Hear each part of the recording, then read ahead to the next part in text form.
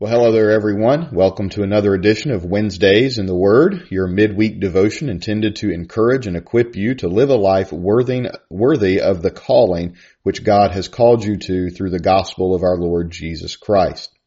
It's been a couple weeks since we've had a Wednesday in the Word devotional time, and so today we'll continue our F260 reading plan, and we'll be picking up in 1 Samuel. The time of the judges is coming to an end. Israel has reached a spiritual low point as seen by the behavior of Eli's sons, and many people are turning away from the faith of their forefathers. But even through this spiritual low point, there is a group of faithful followers, a remnant of people who fear God and who are faithful to the God of their forefathers. One of these members is a lady named Hannah. Hannah is a faithful follower of God, and she pleads with God for a child. She prays that God would give her a child. And if he does, she will give that child back to God in service to him.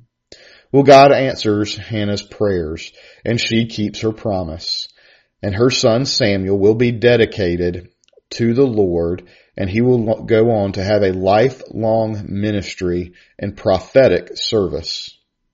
You see, Samuel would serve as an apprentice to the priest named Eli. And in 1 Samuel 3, we're going to read about how God called Samuel, a calling that would lead to a lifetime of prophetic ministry.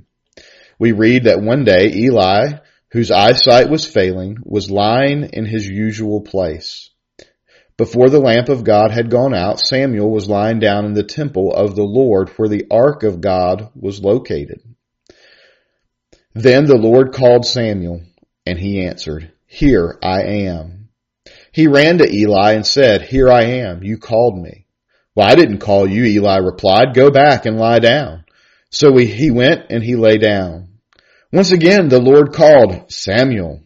Samuel got up, went to Eli and said, "Here I am. You called me." "I did not call you, my son," he replied. "Go back and lie down."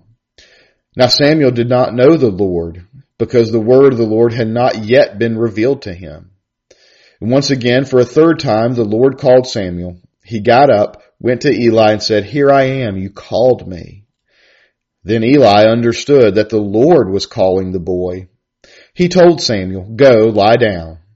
If he calls you, say, 'Speak, Lord, your servant is listening.'" So Samuel went and lay down in his place. The Lord came, stood there, and called as before, "Samuel, Samuel." And Samuel responded, "Speak, for your servant is listening." While Samuel was resting, he heard the voice of the Lord, a voice call his name. He, like many of us, thought it was another person. He thought it was Eli. Maybe Eli needed him to do something, or maybe Eli needed something himself. So Samuel runs to the other room and he says, "Eli, you called me. How can I serve you?" But after the third time, Eli began to understand what was happening. See, it wasn't Eli who was calling Samuel's name. It was the Lord. God took the initiative, as he does all the time. God spoke to his servant. God reached out. God called Samuel into service. Samuel responded, "Your servant is listening." And then he submitted his life to the Lord's calling.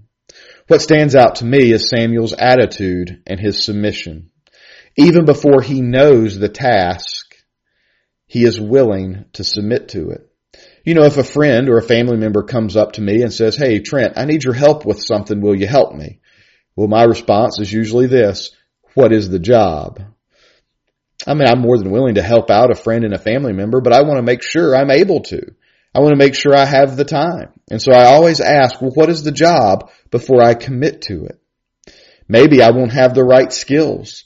Maybe I won't have the time. Maybe I'm not going to want to put in the effort that it's going to take. And the reason I do this is just because I'm not always willing to commit to those projects. Well, I think many people approach God in the same way. As followers of Jesus, we've been called to serve him, and we know that. But oftentimes, and myself included, we are hesitant to submit until we know the task he is calling us to do. We're afraid we won't have the right skills. We're afraid we may not have the time. We're afraid that we're not going to want to exert the effort that will be required to accomplish the task that God is calling us to. But you know, Samuel didn't respond like that, did he? Samuel didn't have that attitude. Without knowing the task, he enlisted himself into God's service. Why? Because he had faith. And he knew that God would empower him and stand with him along the journey.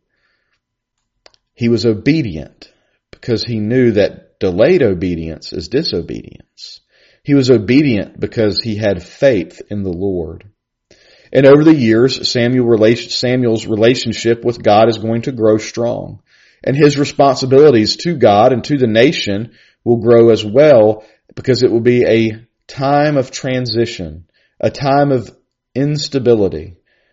But Samuel will be a faithful servant, proclaiming God's ways through the rest of his life. So let me ask you today, first, are you taking time to listen and hear the voice of God?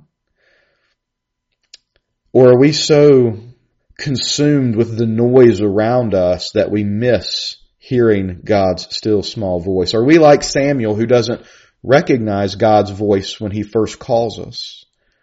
Let me encourage you to turn off the devices, spend time in silent prayer, spend time reading the Word of God, listening for that still small voice to speak to you.